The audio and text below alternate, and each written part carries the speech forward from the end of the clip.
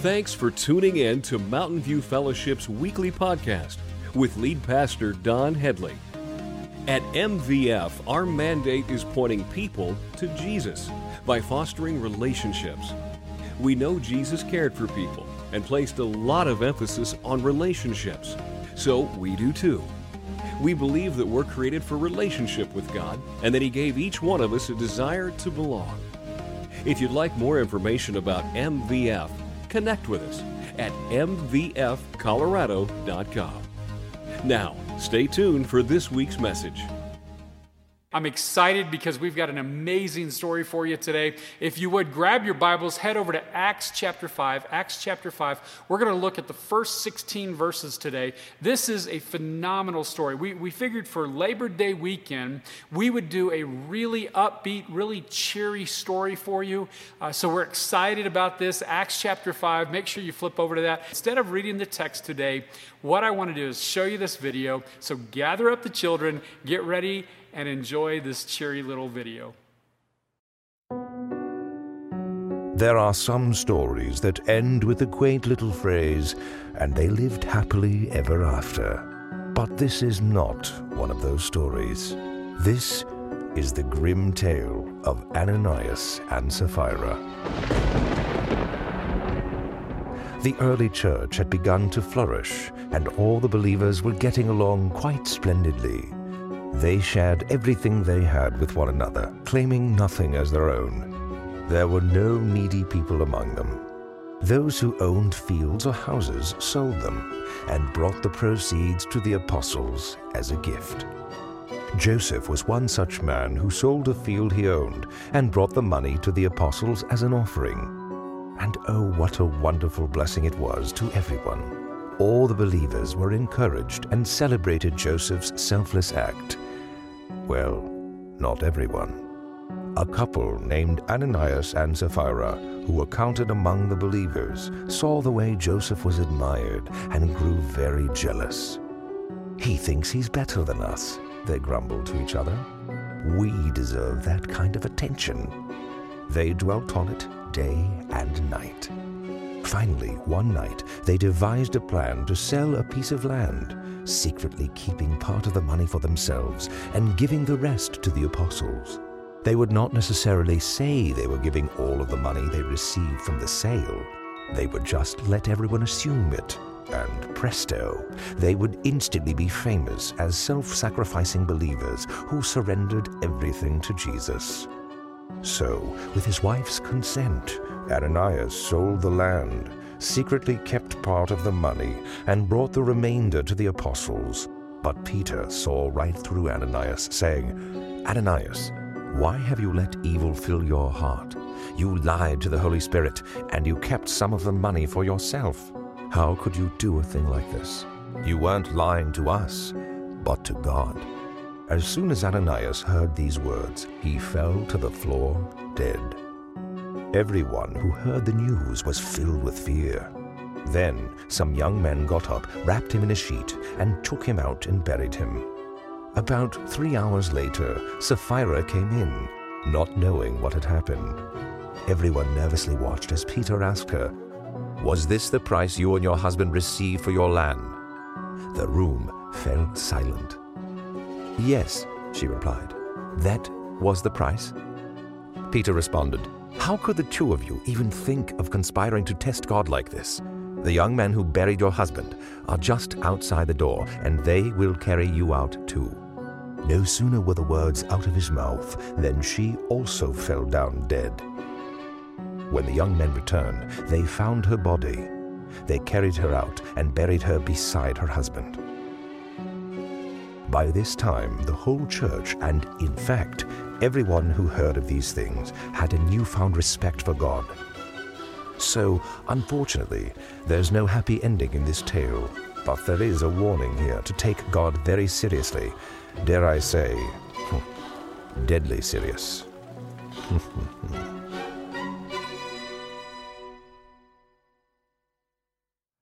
Wasn't that uplifting? Sorry, I shouldn't have told you to get the kids together. But anyway, hey, it's in the Bible. It's amazing to me, some of the stuff that we read in Scripture. And every time somebody tells me that the Bible is boring, I'm just like, are you crazy? Look at these stories, and this one is no exception. It's phenomenal when you read through it, and you try to put yourself right there in the moment and try to experience what the people there were experiencing. It's mind-blowing.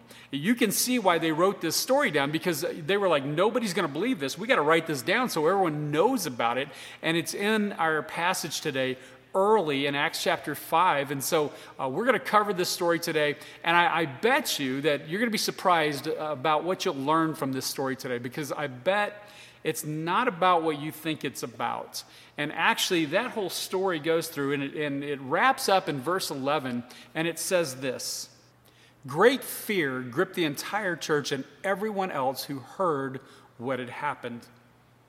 Great fear gripped the people. It gripped the church. It gripped everyone that heard this story. And you might be thinking, man, I don't know if that's a good quality of a church, but that's exactly what was going on early in the life of this church. And the story of Ananias and Sapphira actually starts way earlier than chapter 5. It's a sad story. It's obviously not cheery. I lied to you. I apologize for that. But it actually builds to this moment when we see this story, and it starts clear back in Acts chapter 2. If you remember a few weeks ago when we were taking a look at Acts chapter 2, it said this: they sold their property and possessions and shared the money with those in need. Now, the believers, they were loving on one another. They were taking care of one another, and they were selling things and selling property and houses and crops, and they were giving the money to those who were in need, and it's a phenomenal story. The church is growing, and they continue to build on that generosity, and a few chapters later, you get to Acts chapter 4, you actually see this description of the early church in Jerusalem. It's a group of believers who are embracing the indwelling of the Holy Spirit, and God is prompting them through His Spirit to do things for one another. And take a look at this in Acts chapter 4. Look at verse 32 through 37. It says, all the believers were united in heart and mind, and they felt that what they owed was not their own, so they shared everything they had. The apostles testified powerfully to the resurrection of the Lord Jesus, and God's great blessing was upon them all. There were no needy people among them, because those who owned land or houses would sell them and bring the money to the apostles to give to those in need. For instance, there was Joseph, the one the apostles nicknamed Barnabas, which means son of encouragement. He was from the tribe of Levi and came from the island of Cyprus. He sold a field he owned and brought the money to the apostles.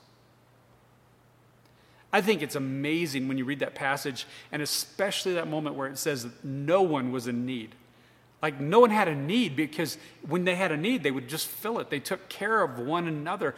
That's the type of Christ-like community I believe God wants for His church. He wants to see each and every one of us loving each other that way and caring for one another. But so often, selfishness and pride, and we get territorial, and what's mine is mine, and what's yours is yours, and we don't take care of one another, and we lose that love your neighbor as yourself commandment. Great power and grace were upon the apostles, and they preached and they testified to the risen Savior. And there was so much unity in this early church. There was so much devotion to the cause of Christ that the people held all their possessions loosely, like they weren't their own. That's exactly what this passage said. And they willingly shared them with one another. Not because they were coerced or not because they were guilted into it, but because they loved one another. They took care of one another.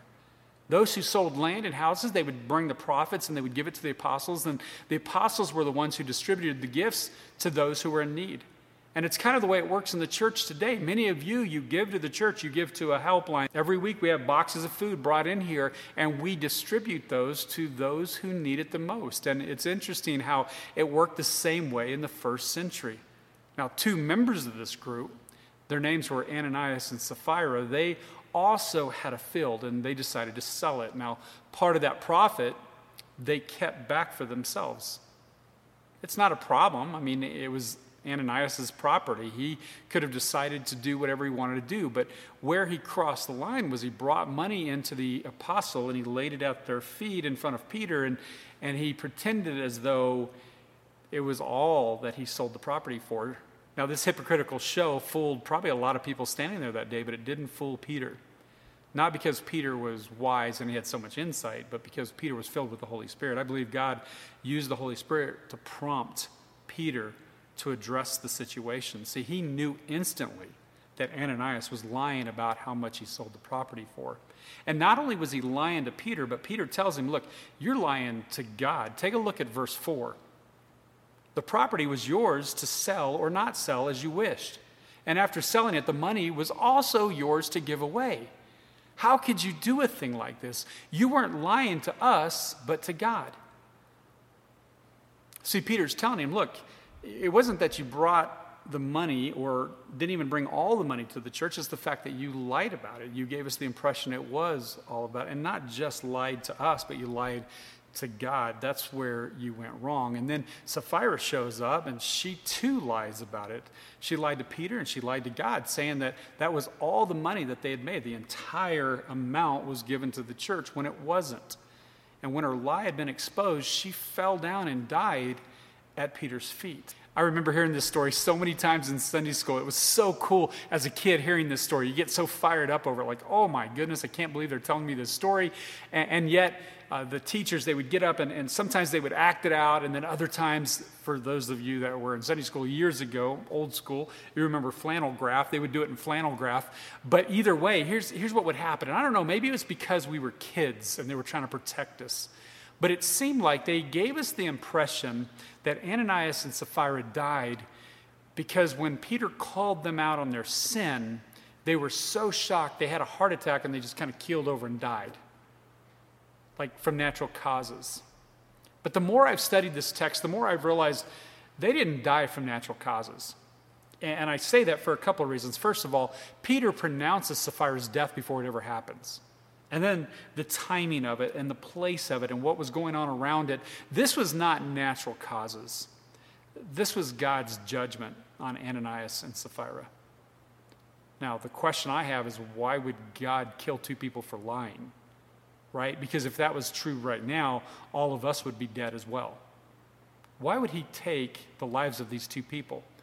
And I think that's a fair question for us to learn something from this text today. See, I think God's reasons for bringing Ananias and Sapphira to this place where they lost their lives actually prove several things. And the first one I want to share with you today is that God despises sin. We serve a holy God, and he despises sin. It's so easy for us, especially in the church today, to gloss over the fact that God is holy. To forget that he is a righteous God, that he is pure, that he hates sin wholeheartedly. God despises hypocrisy. He despises lying. He despises sin, especially within his church. Sometimes when I hear this story taught, and pastors will get up and teach out of Acts chapter 5, and they'll make it into a tithing message. It's all about maybe tithes or offerings, and that's not what this story is about either. See, the issue here is not finances, it's hypocrisy and it's lying. And this particular sin, the sin of Ananias and Sapphira, is called out and dealt with swiftly and decisively, not only by Peter, but by God. God's the one acting in this moment. This whole thing reminds me of a passage in Galatians chapter 6, verse 7. Don't be misled. You cannot mock the justice of God. You will always harvest what you plant. Ananias and Sapphira, they wanted others to think that they were spiritual, even though they weren't willing to make the complete sacrifice. They wanted everyone to think that they were generous, even though they weren't willing to be generous. They wanted the image of Christianity without actually living the life of Christ. And it's easy for you and me to look at their story and go, how dare they? I mean, how in the world could they pull something like that? Why would they even try? But yet, if we're honest, we do the same thing, don't we? And many times on Sunday morning. It starts by getting up out of bed and maybe he beat you into the shower and the kids, can't find their shoe, and what are we going to feed them? We got to make the 9 o'clock service, and so we throw them a Pop-Tart, and we throw them all in the car, but you can't round them all up at the same time, and every time you get one of them in the car, another one's running a different direction, and it causes all this frustration, and you find yourself bickering and yelling on the way to church, and by the time you get to church and you get out, it's now closer to the 10:45 service. You walk in, and you're frustrated, and you're upset, and you walk through the doors after you get yourself composed, and the greeter says, "How are you doing?" And what do we say? "Praise God. Couldn't be any better." It's what we say, right? Yet, in the church, it's where we need to be real with one another. Instead of hallelujah, it couldn't be any better, I would rather hear somebody say, "It's been a horrible week, and I need to be here." Because that would be the truth. See, God doesn't want us to lie. He doesn't want the hypocrisy in his church. He wants us to be real with one another. I like the way David Guzik said it. He said it this way: Ananias' sin was greed in keeping with money, but his greater sin was pride in wanting everyone to consider him so spiritual that he gave it all when he had not. Their sin is imitated in many ways today. We can create or allow the impression that we are people of Bible reading or prayer when we are not. We can create or allow the impression that we have it all together when we do not. We can exaggerate our spiritual accomplishments or effectiveness to appear something we are not. It is too easy to be happy with the image of spirituality without the reality of spiritual life. God despises sin. He hates it. And this can be a troubling truth. Why? Because of the second point I want to make from this story of Ananias and Sapphira. It's the fact that we are vulnerable to sin. Every one of us, we're all vulnerable to sin. The case of Ananias and Sapphira actually illustrates the fact that we can be led into bold and flagrant sin, even when we don't want to be. We're tempted, and we find ourselves sliding into this when we don't want to sometimes, but yet we still give in to it. Why? Because we have an active enemy. It says even in this passage that Satan was the one that laid it on his heart to lie to, as it says, test the spirits. Warren Wiersbe said it this way: we must face the fact that Satan is a clever foe. If he does not succeed as a devouring lion, then he attacks again as a deceiving serpent or an angel of light. Satan is both a murderer and a liar, and the church must be prepared for both attacks. Greed and hypocrisy and the desire for the praises of men all played a role in the demise of Ananias and Sapphira. Their sudden and dramatic deaths actually served to purify the church and to warn the church, not just 2,000 years ago, but today as well. Remember, verse 11 says that great fear gripped all of those within the church and even those outside that heard the story. And you might think that fear is probably not a great attribute or a characteristic of a good church, but I believe it is. I believe the fear of God is healthy for his church. See, right away, and early on in this church, in the church's infancy, God was making it plain that hypocrisy and deceit were not going to be tolerated within his church. The judgment of Ananias and Sapphira helped to guard the church against future pretenses. God laid the bodies of Ananias and Sapphira outside by the church for any hypocrite who might want to come in and do harm to the church. It served as a reminder to them. God despises sin, and we said it can be troubling because we know that we're all prone to sin. We're all vulnerable to sin. But the good news is that God actually doesn't just look at our sin, but he looks at our heart.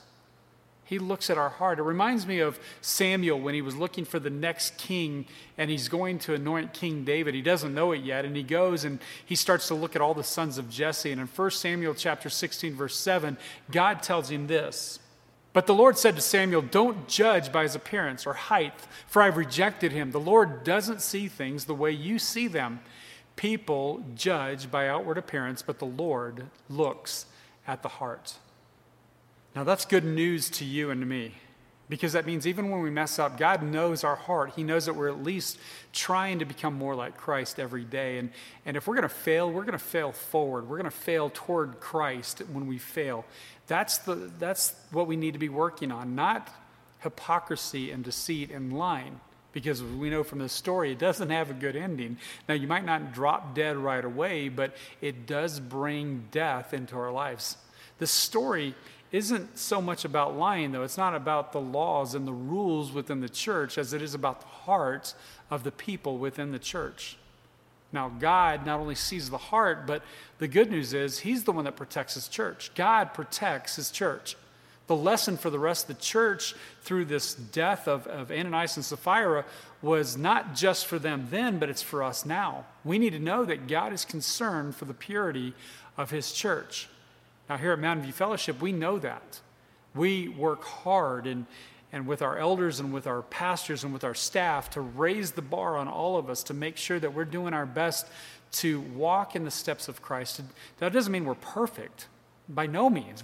We mess up, but we want to fail forward. As I said before, we want to fail toward Christ, and we're trying our best to live godly lifestyles. Why? Because God said, be holy because I am holy. It's like Jesus told the compromising church in Thyatira in Revelation chapter 2, verse 23. He said, all the churches will know that I am he who searches hearts and minds, and I will repay each of you according to your deeds. See, we know that we serve a holy God who protects his church from threats not just outside, but also inside. And as leaders here at Mountain View Fellowship, we don't want to be those threats. And so we've got things in place to try to make sure that we don't stumble and we don't fall and we don't cause harm to Christ's church.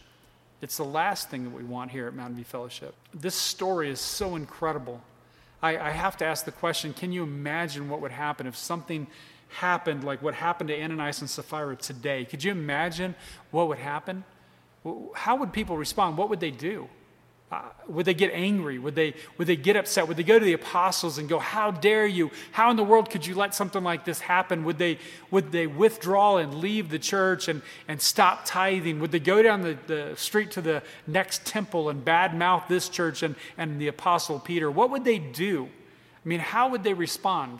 See, I love this story. I just absolutely love it. It's early in the church, and here we are getting ready to celebrate 15 years as Mountain View Fellowship is this new thing that God is doing, and we're doing everything that we can to lead this church, and I've already confessed to you I'm not perfect, but even when we're not perfect and things don't go right, and you approach me and you're telling me about things that you don't like or you're struggling with here at Mountain View Fellowship, I get to look at this story, and I get to ask you, but did you die? See, isn't that great? I just love this story. I mean, Peter's having to deal with the death of two people early on in this church. God struck them dead. Now, think about 2,000 years ago in that church. I mean, they're just getting going, and Peter confronts them, and they drop dead, and they have to take him out and bury him. How do you think they responded? What do you think they did? We're actually told exactly what happens, because you would think that would scare everybody away from the church, that the church would fall apart. People would leave out of fear, and they would spread rumors about Peter, and the church wouldn't be able to make their bills. But take a look at what happens, because we know that the church was struck with fear, but what happens next is incredible. Take a look at verses 12 through 16. The apostles were performing many miraculous signs and wonders among the people, and all the believers were meeting regularly at the temple in the area known as Solomon's Colonnade. But no one else dared to join them, even though all the people had high regard for them. Yet more and more people believed and were brought to the Lord, crowds of both men and women. As a result of the apostles' work, sick people were brought out into the streets on beds and mats so that Peter's shadow might fall across some of them as he went by. Crowds came from the villages around Jerusalem, bringing their sick and those possessed by evil spirits, and they were all healed. See, we look at this story and we think the deaths of Ananias and Sapphira would actually serve to destroy the church, but actually just the opposite. Why? Because God was protecting his church. God loves his church, and he's the one that is the shepherd. He protects his flock, both from outside and inside threats. It doesn't matter. He's going to protect his church. Why? Because he's jealous for you and for me. He's jealous for his church. Now, I know some of you struggle with that statement. You read that in Scripture and you kind of skim over it. I remember years ago reading how Oprah herself actually turned away from God when she heard that statement because she couldn't reason. She couldn't get it straight in her mind that God could be jealous. And the problem with that is we think that God is jealous the same way that we're jealous. It's completely different. See, God's not jealous of us. He's jealous for us. There's a big difference. It's like my wife Angie and I. I'm jealous for my wife. I'm not jealous of her. I'm jealous for her. We've been married many years now, and I've learned to kind of, through that trust and everything, to give her more space and everything. But man, early on, right after we got married, I was jealous for my wife. Like, I didn't want anyone else around her, and some young ruttin' buck would come by. Man, I would bow up. I'd try to make sure that he stayed away from my bride. Now, when we look at this church, we have to understand that this church is still in the honeymoon stage. It's just a few years in. We're only in Acts chapter 5, and they've already got people coming in lying and being hypocritical, and God is jealous for his church, and he's protecting his church. It's interesting so often in Scripture how the church is referred to as the bride of Christ. Why? Because he's jealous for her. He loves her, and he's going to protect her. He sacrificed for her. He sent his son who died and rose again for her. And he's going to do everything that he can to protect her. This story of Ananias and Sapphira is amazing. It teaches us that God despises sin. And that scares us a little bit because we know that we're prone to sin. We're vulnerable to sin. But yet God still sees our heart. He knows our intention. And he's going to protect his church. Now that might be scary news for those who are seeking to harm the church, but let me tell you, that's great news for you and me who love the church and love God. It's a bad deal for Ananias and Sapphira, but it's a good deal for you and me. Let me pray for us. Heavenly Father, we thank you and we praise you that you are a God who is jealous for us, that you loved us so much that you sent your son to die on the cross, and he rose again so that not only would we have a relationship with you here and now, but that we could have a relationship with you forever in heaven. God, we thank you for that. Thank you for not counting our sins against us. Lord, as we claim Jesus Christ as our Savior, you pull us to yourself. You adopt us as your children. And Lord, for those who are listening to this today and maybe they've never heard that before, I pray that your Holy Spirit would grab a hold of their heart, that they would receive you as Lord and Savior, Lord, and that they would start this journey, this walk with you. God, we pray for your church that you would continue to grow her. Even though we're not gathering, even though we're not meeting, Lord, we know that you're protecting her. And Lord, I'm praying a special touch for those who need it this morning. We've got people who are really struggling in this season, who have lost jobs, who are scared, they're nervous, their anxieties at an all-time high. Lord, would you please minister to them? Would you please heal those who are sick? And Lord, would you be with us this Labor Day weekend as we celebrate this time together, maybe with family. God, I pray for protection. I pray that this COVID would be overcome, that whether it's through a vaccine or whatever, that we would be able to start gathering again. Would you please make that happen? And Lord, we just give all these things to you. We know they're out of our control, but Lord, we know that you are still Lord over everything, and we praise you for that. Lord, I pray all of this continues to mold us and shape us into people who look more and more like you. We pray all of this in the mighty name of Jesus Christ, and all God's people said, amen. Thanks for joining us here at Mountain View Fellowship. We'd love the chance to meet you in person. We gather each Sunday at 9 and 10:45 a.m. at 1955 Headlight Road in Strasburg, Colorado. If you aren't able to join us in person, we'll meet you right back here next week. God bless.